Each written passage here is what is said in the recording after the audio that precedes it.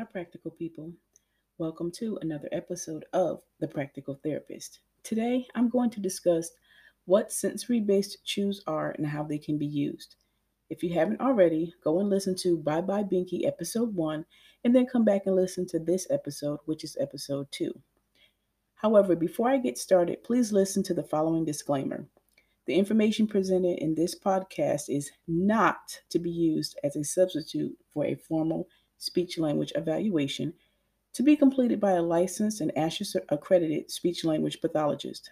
Additionally, it is advised that if you as a parent have more questions about whether a sensory based chew would be appropriate for your child, you need to contact a speech language pathologist licensed in your state to complete an evaluation to determine whether a sensory based chew would be appropriate as part of your child's speech therapy plan. I always recommend that the parents that I work with always contact me first if they have questions so that they can make the appropriate choice under the supervision and guidance of an expert. Also, for any of my listeners outside of the United States, please search for information about speech language pathology in your home country if your country has a comparable program to that of the United States. The information I present in this podcast is for educational purposes so that you, as the parent or caregiver, are aware of items on the market that may help your child more effectively wean from a pacifier. Now, with that being said, let's get to it. In episode 1, I talked about 3 questions that parents often ask when it is time to wean their child from a pacifier. Let's review. 1. Is it that bad that my child still sucks a pacifier? 2. What can I do? He or she cries if I try to take it away. And 3. Can't I just give it to them at night? As I stated in episode 1, these are all understandable questions, especially when I, as a speech therapist, is not there with you all day. When little James or little Jessica is crying to the top of their lungs and you've given in because, well, it's late. Your child has been crying for 30 minutes and you have to get up and go to work in the morning. Also in episode 1, I discussed the following as a solution. Substituting a highly desired item in place of your child's pacifier during what I like to call the weaning period. So, in order to know what a sensory-based chew is, I need to define what sensory and oral stimulation mean in the context of a child not wanting to let go of his or her pacifier. According to the Merriam-Webster dictionary, the word sensory can be defined as of or relating to sensation or to the senses, also known as sensory stimulation. Oral sensory stimulation with regard to the pacifier can be defined as the comforting or soothing behaviors that the sucking motion of the pacifier reinforces. If you think back to when your toddler was an infant, think about how giving them a pacifier may have immediately calmed them or helped them fall asleep. The sucking motion of the pacifier that your now older child engages in has the same calming effect. However, now the only difference is that prolonged use of the pacifier can have negative effects on your child's developing communication skills.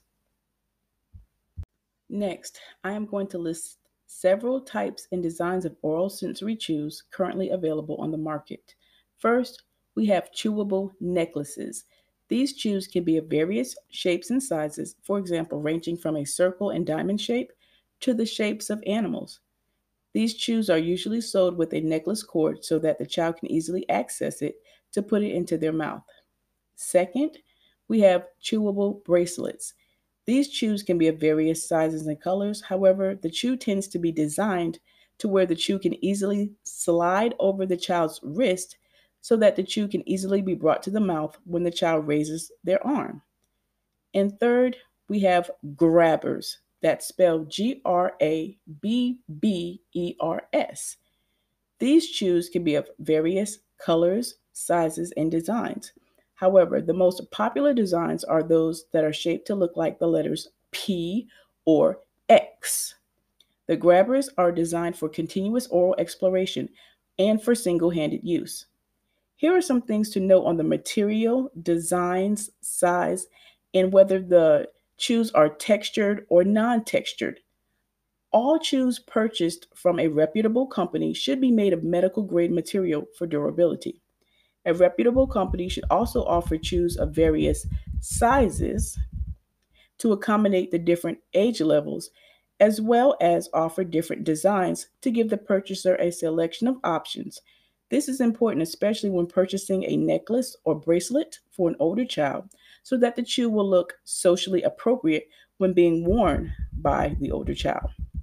And lastly, the purchaser needs to decide whether a smooth, non textured shoe would be appropriate for their child or whether a textured shoe, say with raised bumps, would be appropriate, depending on the child's level of need when it comes to the sensory seeking input they desire when sucking on a pacifier.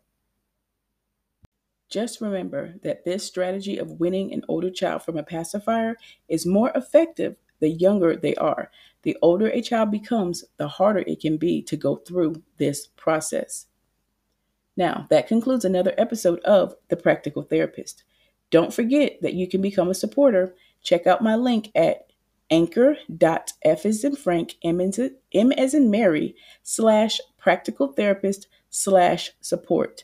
Here you can support this podcast for as little as 99 cents per month to help sustain future episodes. Thanks for listening, and remember, new episodes every Friday.